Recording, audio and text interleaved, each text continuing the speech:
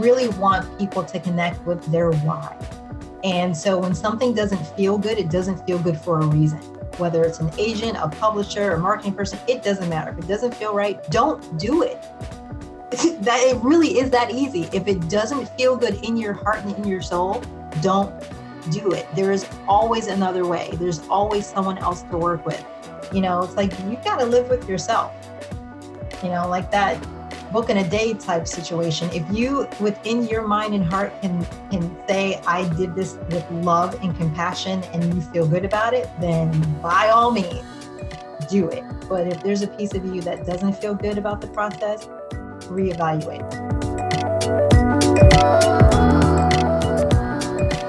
Welcome to the Leadership Junkies podcast, brought to you by Cardivera, the leadership development ecosystem that helps you grow your people, grow your business, and grow your life. Today, we are with Jay Herman. And Jay Herman, I love this title. She is a storyteller, a badassery advocate, and CEO of Jay Herman Storytelling Studio and Badassery Lab. The title today is Telling Your Story, a badass guide to book writing. Jay is your Sherpa for writing a book, the writing process, going inside work and look at your self story, the part of putting the book together, even how is it going to be published, how are you going to use it in your business, in your life.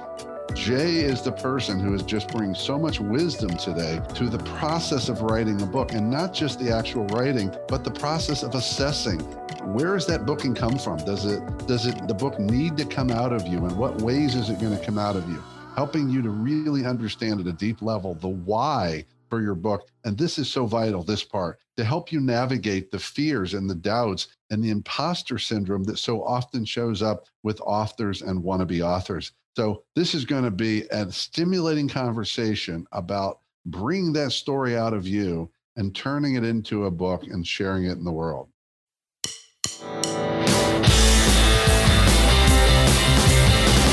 Welcome to the Leadership Junkies podcast, where we explore leadership, business, and personal growth to help you grow your business and live a richer life.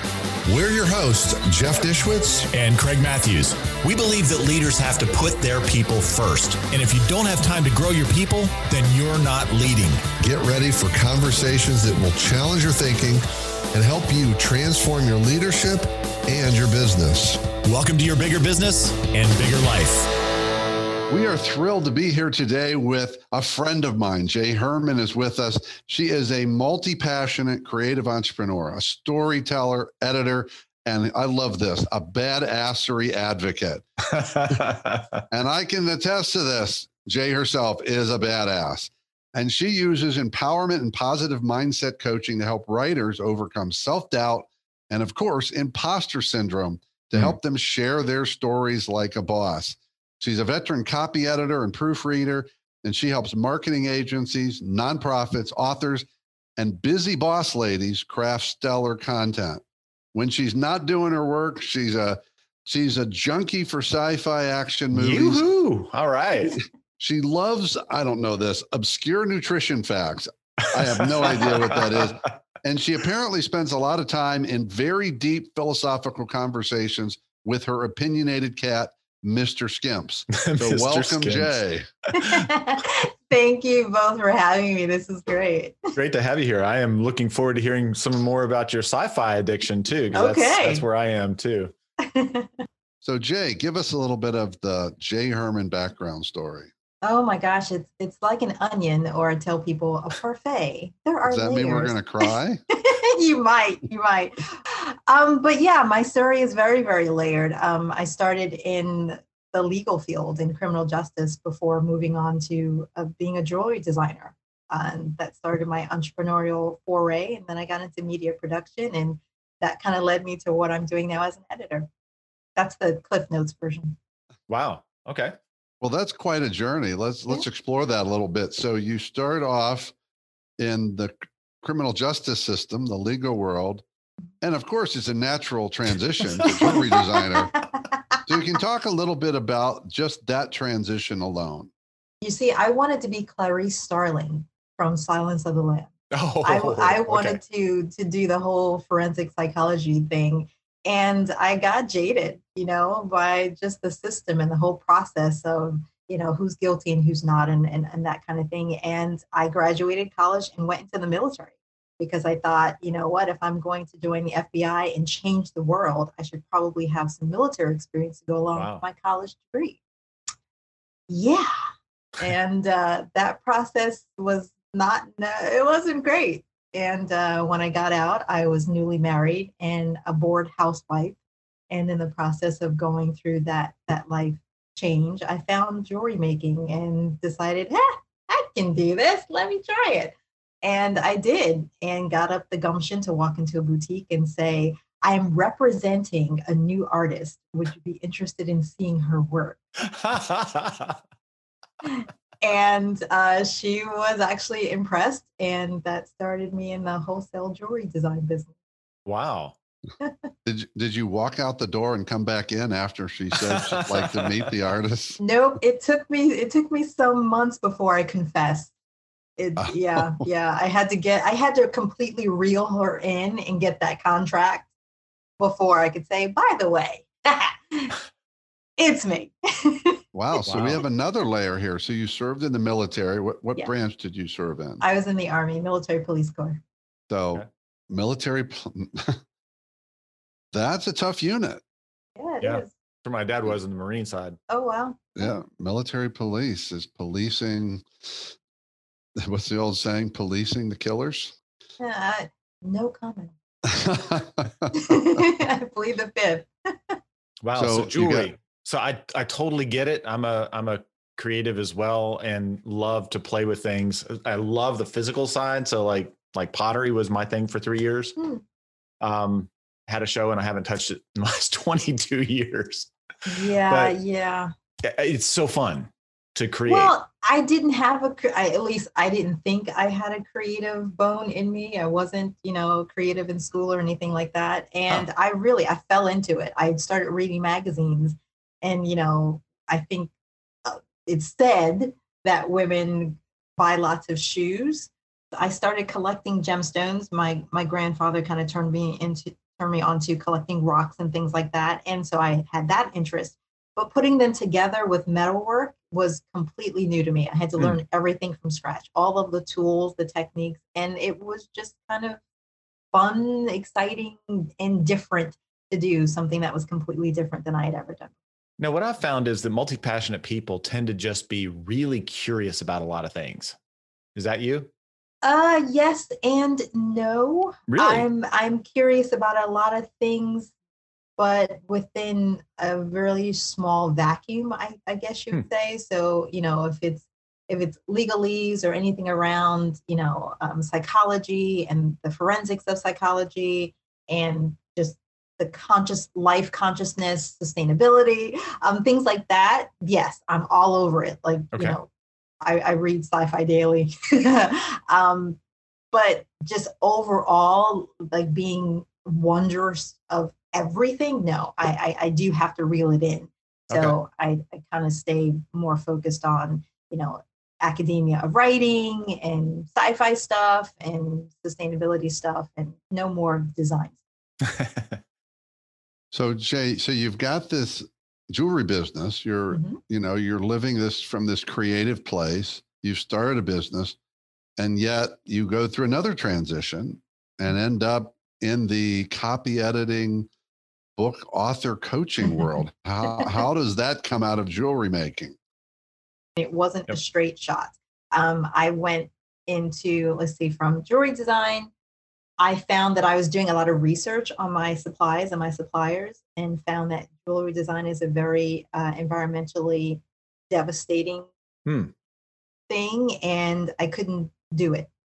Okay. So the more research that I did on how to be more sustainable in my business and in my life, I found that it would probably be a good idea to document that to help other people make similar decisions. So I started an online digital publication, which introduced me to writers. And then I had to learn how to manage writers and editors and things like that. So that was sort of like my beginning phase into the realm of editing, being an editor. So was your title something like Jewelry Doesn't Rock? That's actually really good. No, I was more simple. It was Jazzy's Jewelry, believe it or not. From Okay. Jasmine, which is my middle name. So Wow. you start to make this transition and you go from this jewelry to the research, and you're doing some writing and you're interacting with writers, which sounds like leads you to where you are today.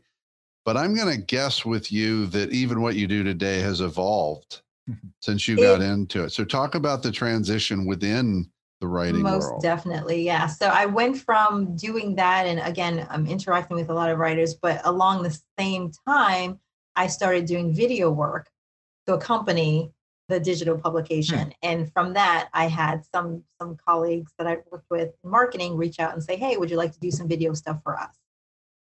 Going from media producing, I guess you would say, into media production was the next phase. I had some colleagues that wanted me to do video production work for them. So I did.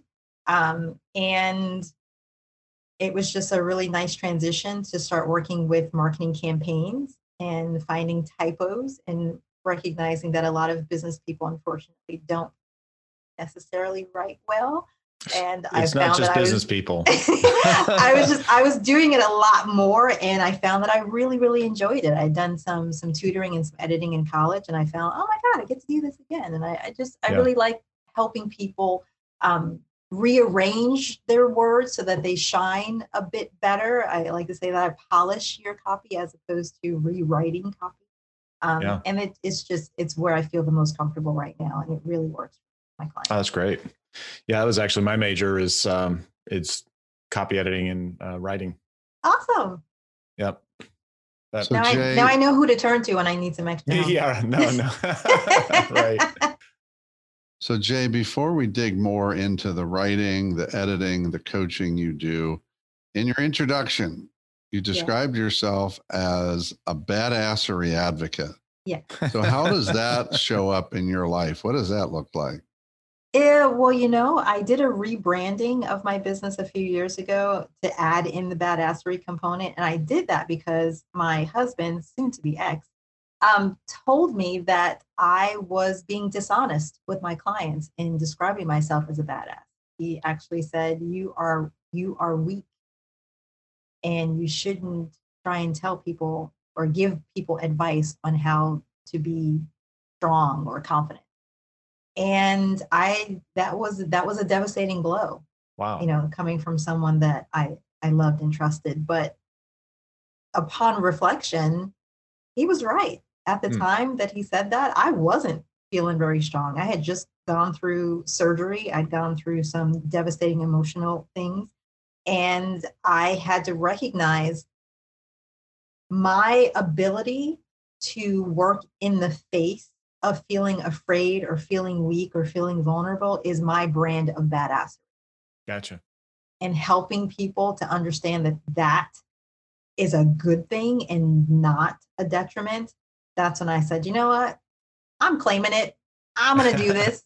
And so I own it. I own Badassery Advocate because I do enjoy advocating for people's ability to find that within themselves. Yeah, it is so important that we come to recognize that. I bought the book, I Am a Badass, for my wife, and then I bought her the button. Nice. So that she could hit the button. You are a badass. I love it. I need it. I need that button too. Yeah. So Jay, let's talk about that. I've written books, and I travel in circles of authors, some authors and coaches and speakers and consultants and human beings who it seems like 90% of the world talks about or thinks about writing a book. And while there's a lot of books being published today, a lot more than even 20 years ago, there's a lot of people still sitting on the sideline. Most of them with the same question: does it matter? Will it matter? Is anybody going to care? So talk about the kind of conversations you have with the people you work with who are thinking about sharing a story. First and foremost, yes, everyone has a story to tell. However, that doesn't necessarily mean it should be told. And I say that because, one of the first things I ask my clients when they talk to me about writing a book is I ask them, how will this benefit your reader? Yeah. Or is this a power play? or is this about your ego? Which is fine. I'm not saying that there's anything wrong with that. However, the benefit of sharing your story is understanding that it becomes your legacy, a piece of your legacy. And your legacy should be about helping and loving and being kind and empowering to other people. So that's where I start with a lot of my authors, is understanding, well, why do you want to do this and who's it going to help? And once we get past, it's something I want to leave for my grandkids kind of thing. And it's like, no, I really feel like this helped me, or this person helped me, or I learned this and I feel that this would be helpful to someone else. Then it's like, okay, now we can dig in and work at the foundation of the strength of you telling your story and the strength of you being vulnerable and not shying away from, the pieces that, may not look or sound as good to someone else. That's that foundational piece that I enjoy the most, more than the technical aspect of it. So Jay, that's interesting. So I'm curious, you said at the opening of your last answer that everybody's got a story in them, but not all of them should be written or told. Yes. And I'm curious, those that from your perspective maybe don't need to be told, is that driven by the why of the person? Like, is it a really authentic why, or is it driven by something else when you're giving them, because you're giving them input? It's not necessarily driven by whether what they're wanting to share is inauthentic. Following your creative intuition, that passion thing that tugs at your heart and moves you to write or to dance or whatever that passion spark is, that's where we need to, connect with. And for that person that says, I don't feel that I'm connected to that, or that doesn't feel as strong to me as it did years ago, or I have all of these things I've written in a journal and I just want to put them together. That's where that work is in determining if this is a story that should be put and bound, and the amount of investment and work that goes into publishing and releasing a book. That's what I help people understand. It's not simply when I say, is it a story that should be told? I'm not talking about the content necessarily. I'm talking about the emotional and financial investment. Is this really, really, really where you want to go with this story, or with this idea, or with this concept, or sharing your expertise? If they're willing to do that, then yes, let's dig in. Let's do the work, whatever it takes. But if they're like, oh shit, no, that's not really where I want to go, then we need to reevaluate if that story should be told and shared. Yeah, great point. Now, you're clearly helping a lot of people who have businesses, and when they write a book that can support their businesses, do you find that there are other people that are just wanting to get a story out there, maybe more on the fiction side as Most well? Definitely. And a lot of the business and entrepreneur people that I work with, they are wanting to share their memoir. They're wanting to share, how I got here and, the trials and tribulations that I went through before I became a success or what have you. That's been probably a good 80% of the work that I do with authors, more so than, the fictional. Or I'm waiting for that good sci-fi to come my way. So I can dig into a good sci-fi, waiting for that. So Jay, to that point, again, I think because I've written books, people ask me this question all the time about writing books. And what I hear often is a belief they have that I'm going to write this book and I'm going to sell millions of copies and get rich. And so I'm curious, how often are you working with authors who are coming to the table with this idea that all they have to do is write a book and it'll be amazing and they'll sell hundreds of thousands of them at least? Do you hear that a lot? And what's that conversation seem? I do not get that a lot. And I'm going to say, thankfully, when folks find me, they've usually gone through something that's knocked them down a few notches, and the humility, is probably at the greatest point maybe in their whole careers. And so when they come to me, it's like, just help me. I want to be helped, and it's more about that than it is I want to sell a gazillion copies and make lots of money. And I'm thankful for that, because that's a hard conversation to have with someone, to say, that's probably not going to happen. Because there are, and you've done this, there are so many levels and layers. And again, having a marketing background and having those conversations when they do come up, like, okay, you've got to have your platform, and you got to have your author's website, and you got to put in the time to promote yourself. And, yeah, that's a lot. And a lot of people just don't want to do that. Now, do you think that people really need, if they're wanting to really launch their book and get that out there, do they need to be working with a PR person to do that? Or do you see that traditional or maybe more electronic digital marketing can help? Digital marketing most definitely helps, and it is the most inexpensive route to go. Traditional, working with an agent and a publisher, I believe that those avenues are few and far between for most people. And, if they don't have a good support, or if they don't have a good system in place. But working with a good PR person, working with a good social media person is important. Okay. So I'm curious about this, where people are coming from. You say people have gone through things. I know for myself on a couple books, and other authors have told me that the writing of the book was really healing for them. Do you find that with many of your authors? Oh, most definitely. And also, we didn't really touch on my choosing to focus on copy editing full time came about because of an experience that I went through. And I think that's why the authors that find me are in similar positions, because of the story that I tell about my life and going through breast implant illness. So that's a different avenue. Even though I'm working with a lot of business people, and I'm, working with their marketing stuff, again, they've gone through an illness, a sickness, a surgery, a death, or something that has transformed their concept of life and living.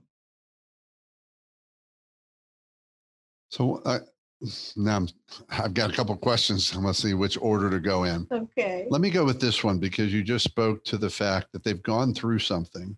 Mm-hmm. And I'll say, just for myself, particularly with speakers, and then sometimes in their books, they'll write about the experience, they'll talk about the experience, and many times they don't tell me what to do with it. Mm-hmm. They don't give me like the tools.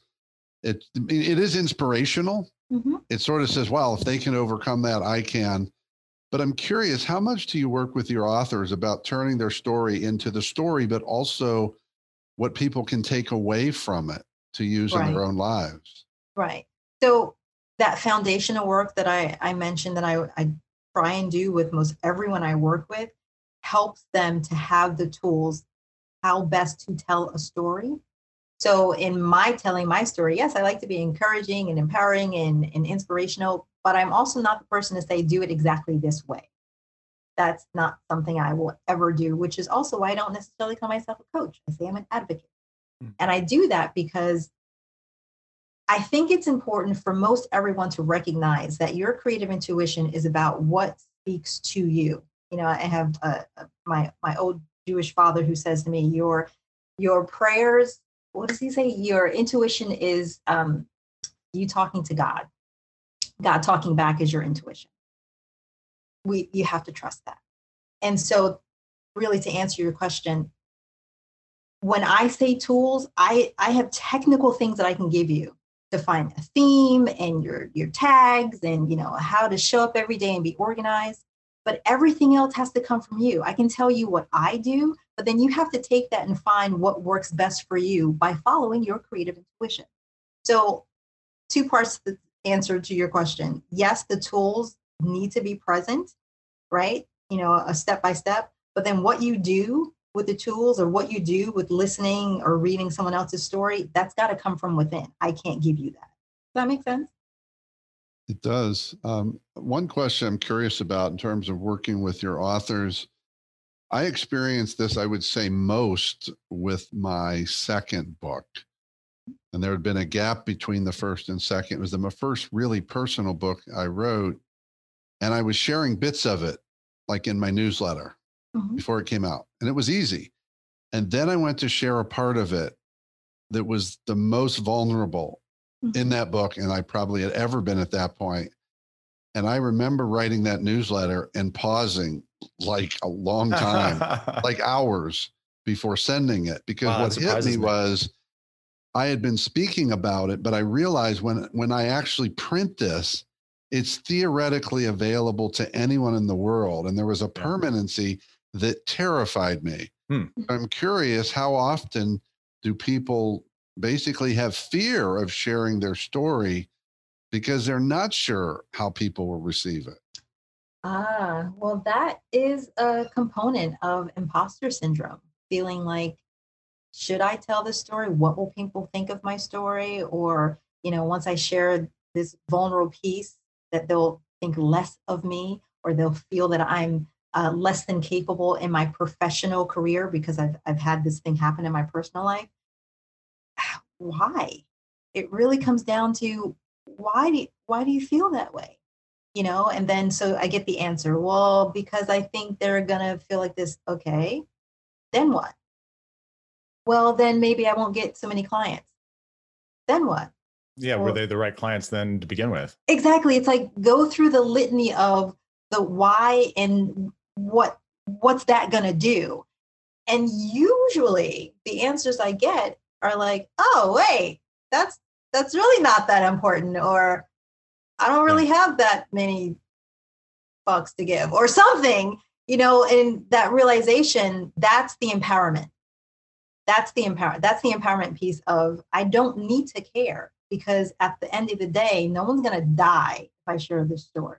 Right. The world isn't going to stop rotating on its axis. There's not going to be a tsunami that catches me if I do this. And so if the very worst things that you could possibly think of are not going to happen by you hitting send, then do it, and to caveat that, then I ask them, what's the best thing that you hope to accomplish by sharing this? Yeah. That change, that reframing, then it's like, oh, I hope that someone reads this will realize that they can do it too, or that, the situation isn't as bad, or whatever that best case scenario is. Once that becomes the focus, then most of that other stuff just goes away. Yeah. That's, what I hate to break this news to you, Jay, but based upon that last answer, you are a coach. Because that whole Then What series is a brilliant set of coaching questions, in my opinion. They help, because it's something I use in my coaching practice to help people really understand what they're actually afraid of, and to realize it's not as big as they thought, or as likely as they thought. So I call that peeling the onion. So hate to tell you, but you're a coach too.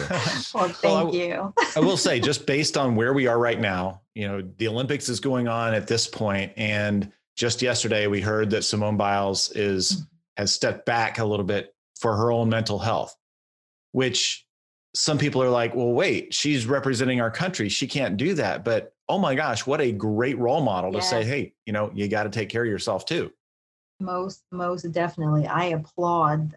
Can you imagine how much stress and pressure that she must have felt in making that decision, or even before that, coming to that realization that she needed to make that decision?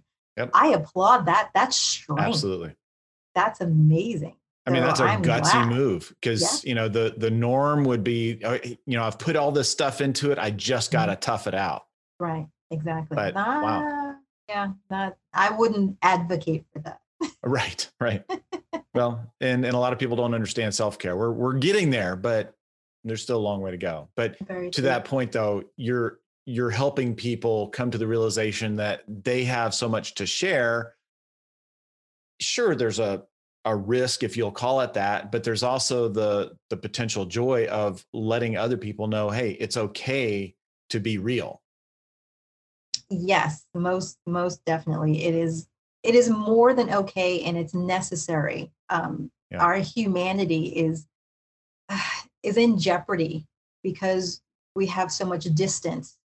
Social media and the virtual world that we live in creates a lot of distance, and showing that we're just full and loving on each other and being kind is how we get back to a sense of community that I feel that we're missing.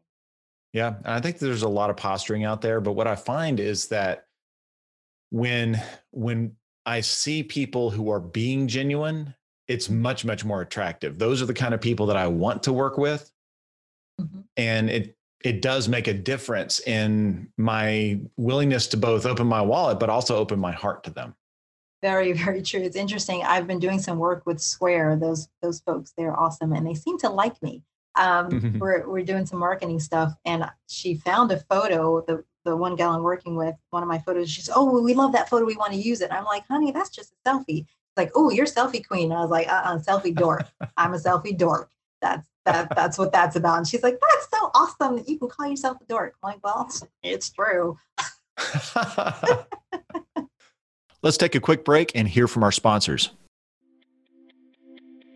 If you enjoy the Leadership Junkies podcast and you want to grow your leadership, we have a new course for you called Become a Confident Leader. In this course, we will share some of the keys to becoming more confident in your leadership and also to become more impactful. Go to cardavera.com/confident to find out more. See you on the inside. How much do you understand the future of finance? I'm Jim Roos, a top 10 banking influencer and host of the podcast Banking Transformed, where we dive deeply into the rapidly evolving world of banking and financial technology. Join me as I interview industry experts, thought leaders, and innovators as they unravel the latest banking trends, disruptions, and game-changing technologies reshaping the world of finance. Redefine your understanding of the banking ecosystem. Subscribe now to Banking Transformed, available wherever you get your podcast and now available on YouTube. Don't you know that you're a grown-up? I'm a grown-up. Me too. Yep, me too. But these days being a grown-up can really suck. Luckily, we're grown-ups who grew up in the coolest generation. We had video arcades. And also some of the best TV and movies ever made. We lived the origin of awesome consumer electronics. The list goes on and on. Yep, Generation X. Exactly. And we're Gen X grown-up. Every week, the Gen X Grown Up podcast explores media, tech, toys, games, and more from both yesterday and today. Through the eyes of Generation Xers who absolutely love that stuff. You can find us on iTunes or wherever you get your podcasts. Or find us on our website, genxgrownup.com. Life sucks as a grown-up. All right, you think that was good enough? I hope so, man. I'm tired. Who listens to a promo on a podcast and then goes and listens to a different podcast? Right. I've never done it. Right. Welcome back. So let me shift gears on you a minute. This question just popped in my head. I'm going to call it a phenomenon right now. Maybe it's been around a while with books. I see a lot of folks out there saying, "Hey, I can help you write a book in 24 hours. It'll be published in a week." That's all doable. I know it's doable. I look at that, and having written a lot of books, I say I have no interest in that. Like, I don't understand the point of speed. Okay. So I'm curious about your thoughts on, I guess, really, I don't know, productizing books, that it's just a template. It's just a pump them out when it comes to storytelling.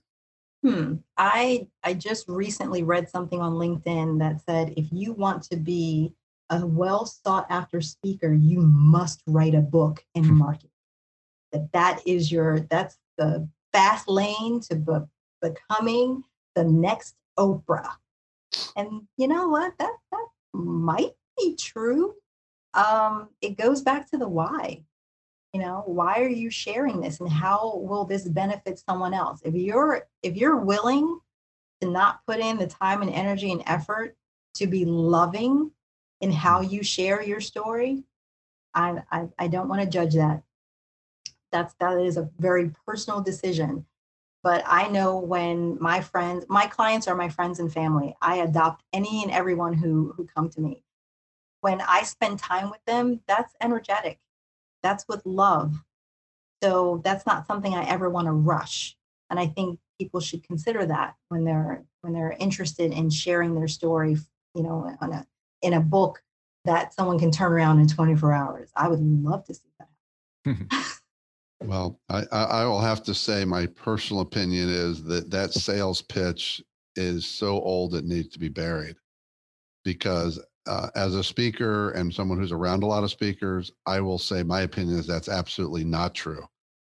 That it's helpful to have a book, and having a book does absolutely not assure a speaking career.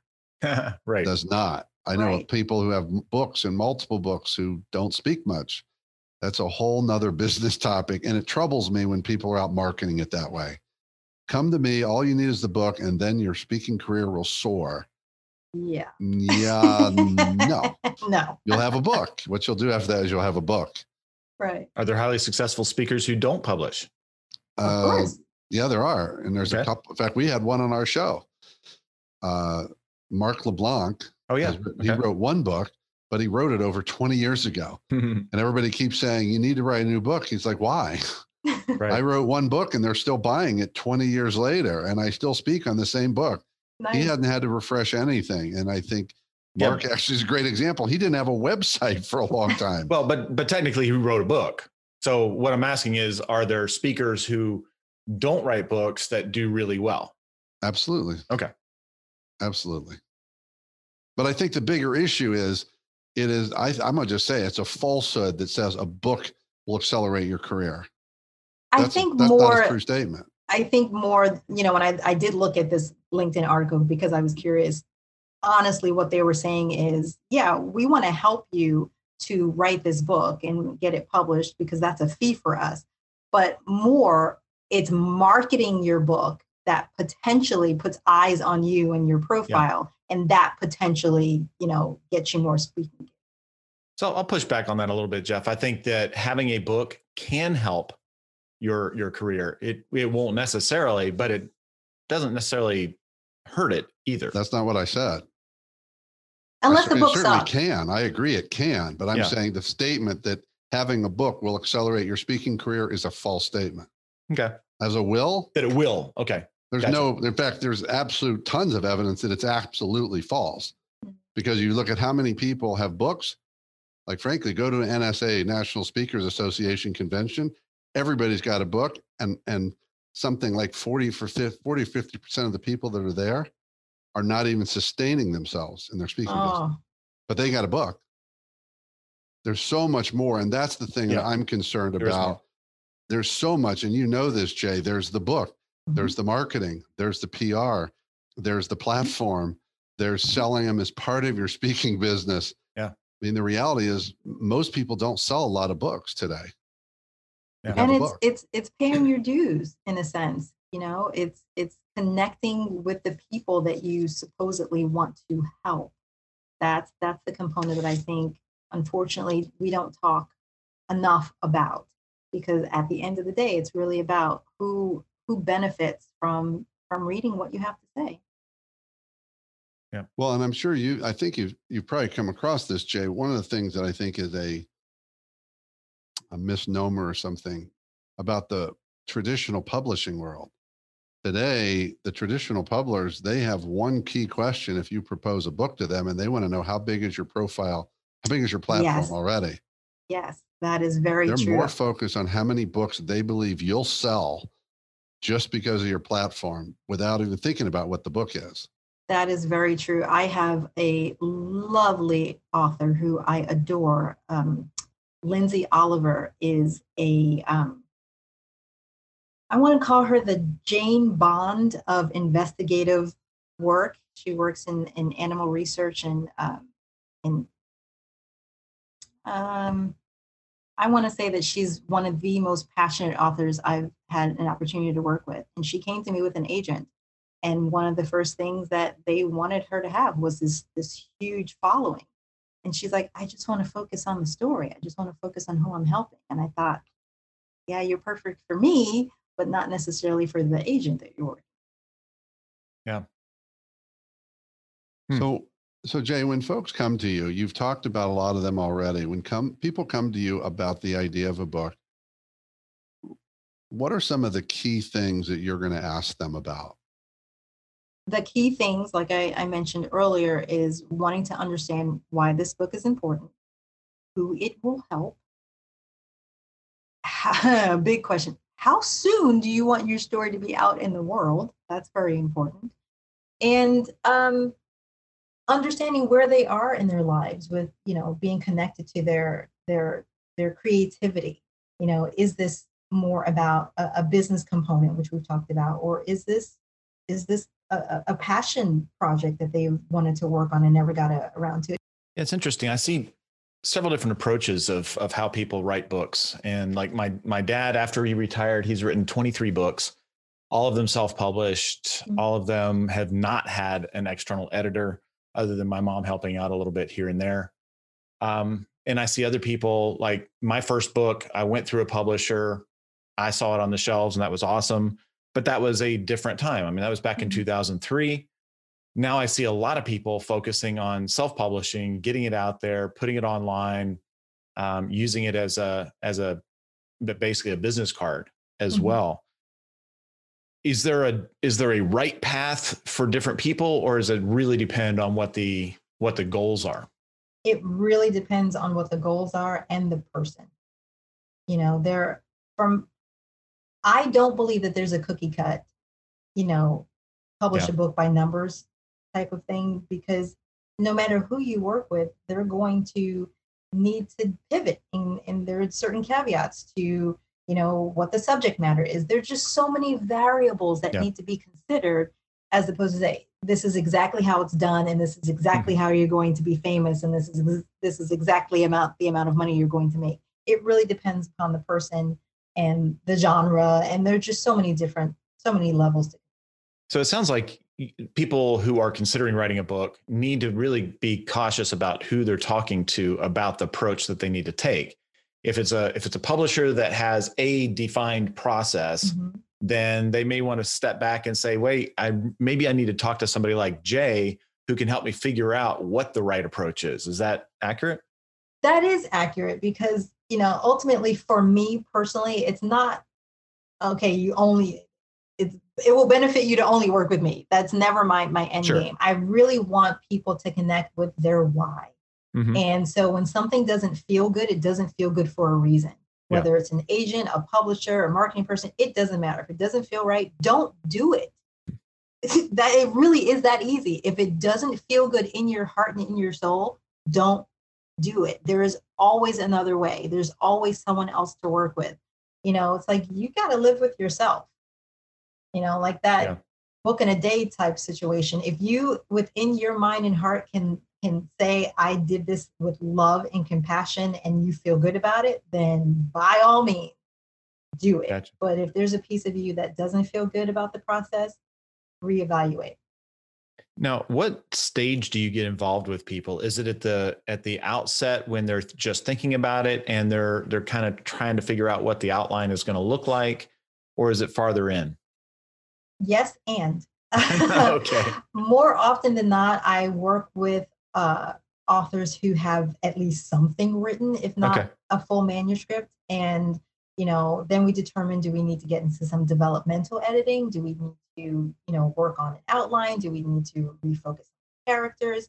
I shy away from, I have this idea for a book. Can you help me? Because that just has a lot of different components too. So if I'm doing some quote unquote coaching to help a writer understand the process of writing, that is totally different than help me with my book. Those are two different areas. Gotcha.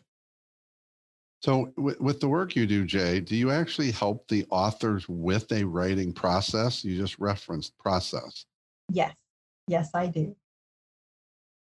And is that typically customized, or have you created some of your, I guess, foundational elements of a process that you feel works well? My foundational aspects I put together in an intensive, I call a badass intensive, that I do with my writers to go through a process.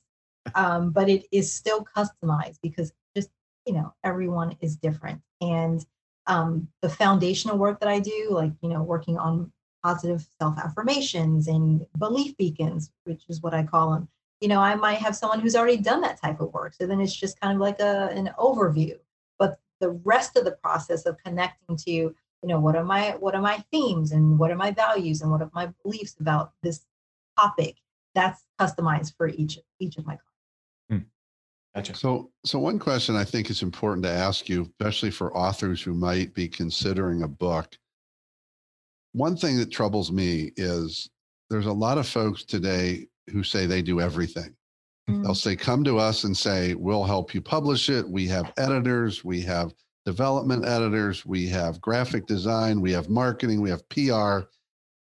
And I've learned to be pretty skeptical because I haven't found it yet, unless it's a massive agency, that they're good at a few things and some other things they're not as good at. I mean, what's your thought about the people who are saying we're a one-stop shop for everything you need to take your book from concept to bestseller? Well, I'm with you. Like you said, a person versus an agency or a firm, right? So there are resources that I recommend for writers when they're looking for a one-stop shop. Readsy is one of them, and Scribe Media is another. But again, these are agencies, that have different departments that can work with authors and writers along the entire process. But going to one person, such as myself, who, yes, I know graphic design. Yes, I know marketing. Yes, I'm an editor and I'm a writer, but do I want to do all of those things with someone? Right. Of course not. And that's just crazy pants. That would be too much for me to do. I would want to hire that out. So, and because I don't do that, like I said, I would offer those resources. So I would be leery of going to a person who says, I can do it all. Because again, just because you can doesn't mean that you should. Well, there's also the aspect of coordination, because somebody that says, okay, we can do it all, doesn't necessarily mean that they're doing it all in-house, that they can contract with other people and take that burden off of you to find all of the other people.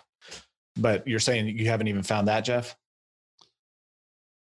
Well, if they tell me they're doing that, then I'm more open to it. Oh, okay. The ones I've found, they're saying, no, we're good at all of this. Yeah, and I think the key is, and I just talked to a book publisher a couple of weeks ago through Lunch Club, and he said, yeah, we do books. We don't claim to do marketing because that's a whole different ballgame. It is. And we tried to do it, but we were doing it poorly. And we just figured out this is what we're really good at. And we have people that we'll refer them to versus trying to say that we can be good at that element, because it's very different than the book part. It is. Very true. So Jay, I'm curious, over the last number of years, have you seen an uptick in people who are looking to write the book? Oh my God, yes. Most definitely. And the pandemic has freed up a lot of time for people to reevaluate themselves and their lives and where they are and what they want to share. And so it's like, oh, if I'm not going to work, there's that manuscript I started working on 20 years ago. I should just pick that up and finish it. That's definitely been a lot of the context that I'm getting within the last 6 months to the last year. So the question that's been gnawing at me since we started, I wrote it down and decided to save it for later. You're a multi-passionate person, and you bring stories to life in books, right? Okay. What's your book? I have a book. It is entitled Confessions of a Uniboober. And it chronicles my experience of going through breast implant illness. I don't have a published date in mind. It's still something that I'm working on, but that is my book. That's a great title. I know a coach and writer who's a badassery advocate. You might want to have a conversation with. I might want to do that. That's great. So as you look at this whole landscape of writing books, telling our story, you've shared a lot of things, questions you ask authors, what are important things. But what's the piece of people who are listening, who are saying, I've thought about a book, where should they start before they even get to someone like you? Oh my goodness. Before someone decides to sit down and pen a book, I would question, what else have you written? Are you writing in a journal? Do you have a blog? Does your business have a blog that you're regularly contributing to and not, sourcing that out to an intern? If you have never written anything before, I would recommend for anyone who is interested in writing a book to consider if they even like writing first. That's a good point. First and foremost, I've got this story and I want to write a book. But if you don't like writing, if you're not writing in a journal, or if you're not contributing to your business blog, regularly, then give that some thought first. Yeah, but I mean, that's where ghostwriters come in, right? They can extract the book from you. They can, but they're not going to extract that from the thin air. You still have to do some writing. I don't know how often I have to reiterate that with most people that come to me and say, I have a story that I don't necessarily want to write. Well, guess what? Your ghostwriter still needs something to pull from. So you need to do some sort of writing, and please enjoy that. Yeah. Well, and it's interesting because I would say this is just anecdotal that I've seen a proliferation in ghostwriting the last 5 to 10 years, especially in the nonfiction space. There's a lot of companies that's exactly what they're about. In fact, they don't want you to write the book. They say, we've got a system. We will interview you. We'll write the book. You'll stroke us a big check and you'll have that brand book. That's that label. Brand book, brand book, brand book. Yep, not my area of expertise. Well, to me, if you're writing a nonfiction book, and this is something that's going to support your business, I would say you might want to talk to the marketing people first before you build out the whole book, because there are going to be things that you want to include in that book, such as QR codes, links, things like that need to be in there for you to really get the most out of that book. Am I off base there? Oh, the marketing component of a book, would I recommend looking at that piece first? Me personally, I would not. Okay. Because, and you both know this, the process of writing that book is so layered. That's why a lot of books don't get finished. And so if you're looking at that end component that you may never get to first, it's kind of like, the chicken and the egg, kind of thing. It's like, let's do the work first and then determine how we're going to get the work out.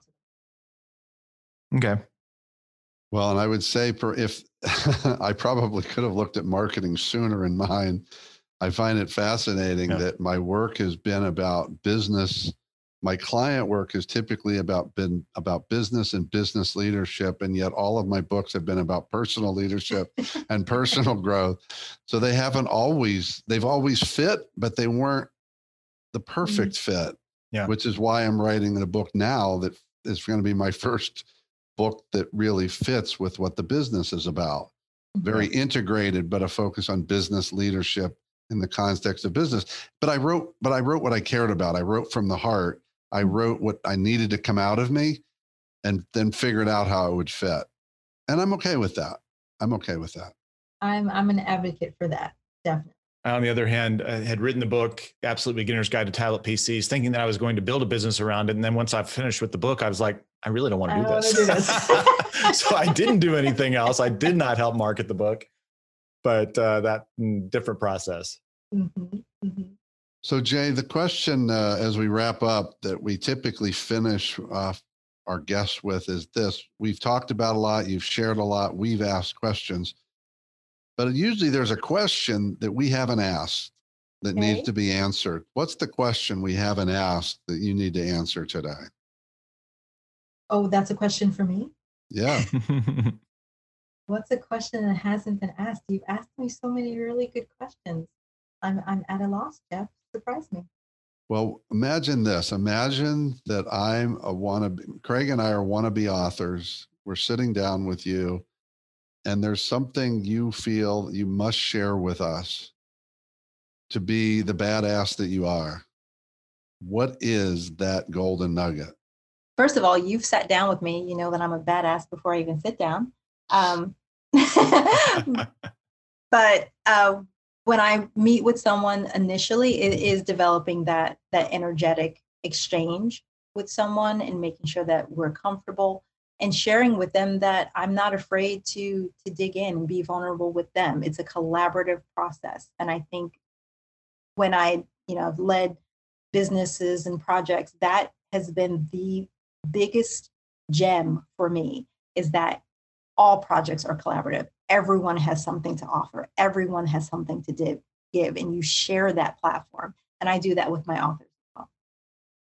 Well, I love that. That's a great way to finish up the conversation, Jay. As we do on all our episodes, we want to give you a chance to promote anything in particular that's going on for you or in your business these days. Oh my goodness. So I did mention that I have my Badass Storyteller Intensive workshop that I'm doing starting in the fall. I have some summer goodies available for anyone who's interested. And of course, you can find that at jherman.com. But that intensive is really digging in, getting into the foundational aspects of how to be a writer, what it takes to write every day, more so than writing a book. It's really the foundational aspects of writing. Well, I have a lot of folks I can direct that way.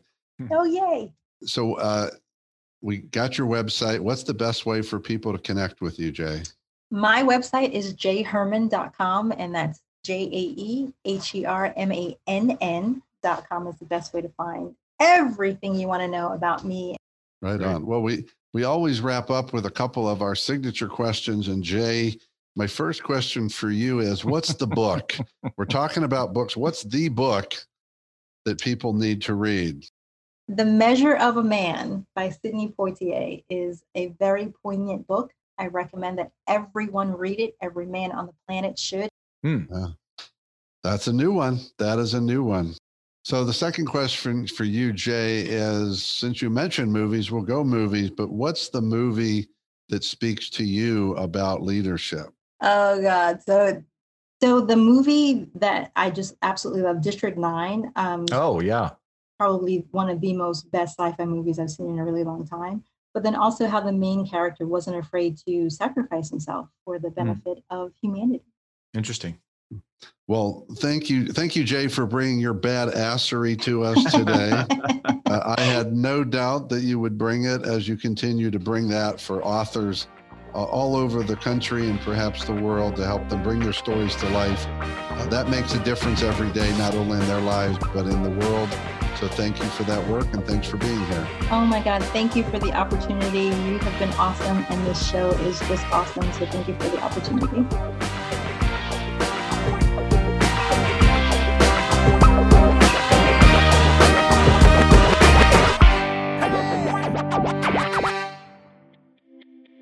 If you enjoy the Leadership Junkies podcast and you want to grow your leadership, we have a new course for you called Become a Confident Leader. In this course, we will share some of the keys to becoming more confident in your leadership and also to become more impactful. Go to cardavera.com/confident to find out more. See you on the inside. You've got questions, we've got answers. Business leadership, ownership, and sales can be challenging. Tune into the Accelerate Your Business Growth podcast to learn from the world's experts. Join me, your host, Diane Helbig, as I chat with people who have expertise in various areas of business.